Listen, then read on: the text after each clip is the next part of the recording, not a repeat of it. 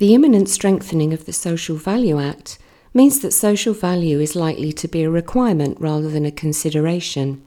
Do you know how your organisation will respond? Hello and welcome to this podcast. I'm Lucinda Wood from PFH, and I'll be asking Dr. Adam Richards of Social Value UK, what is social value and why should anyone care about it? So Adam, social value seems to be on more and more agendas now. Why do you think that is? I suppose there's a bit of a background, isn't there? So we've got all of those different pressures and push and pull factors coming together. But there's a bit of a history to it. And, you know, if we're being honest, it's been around for a long time. You know, there's different labels that have been attached to things. You know, we could talk about corporate social responsibility, sustainability.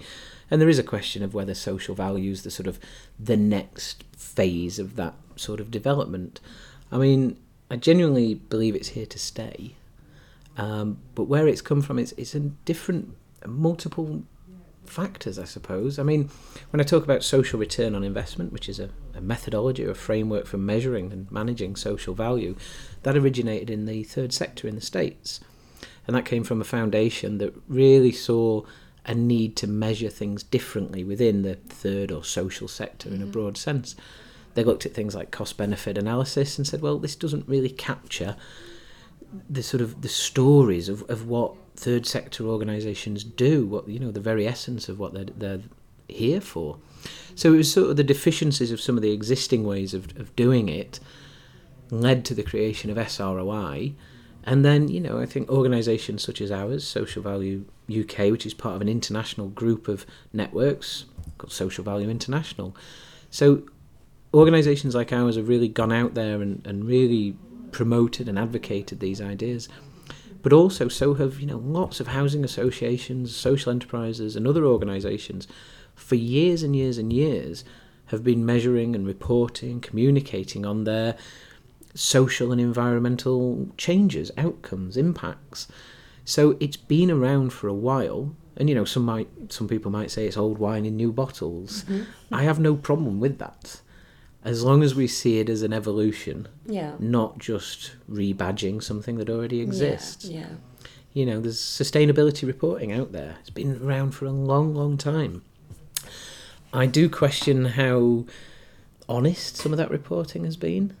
And when we talk about social value, if you talk about it as more of about accounting than reporting, accounting, fundamentally, we should be seeing it as, well, we've done this much impact this year. Next year, how do we create more impact? I don't think sustainability reporting at large does that. It just presents good stories. It doesn't provide a sort of more holistic view of what we're doing, shall we say. I don't think it gives you opportunities to say, we can do more of this good stuff, and this bad stuff, maybe, you know, we can reduce some of this.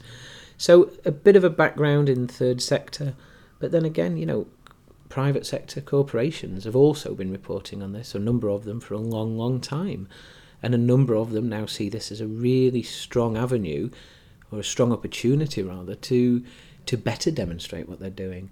But again, you know, we spoke earlier around some of the business benefits, the financial benefits of doing this. Well, the corporates are the ones really leading this.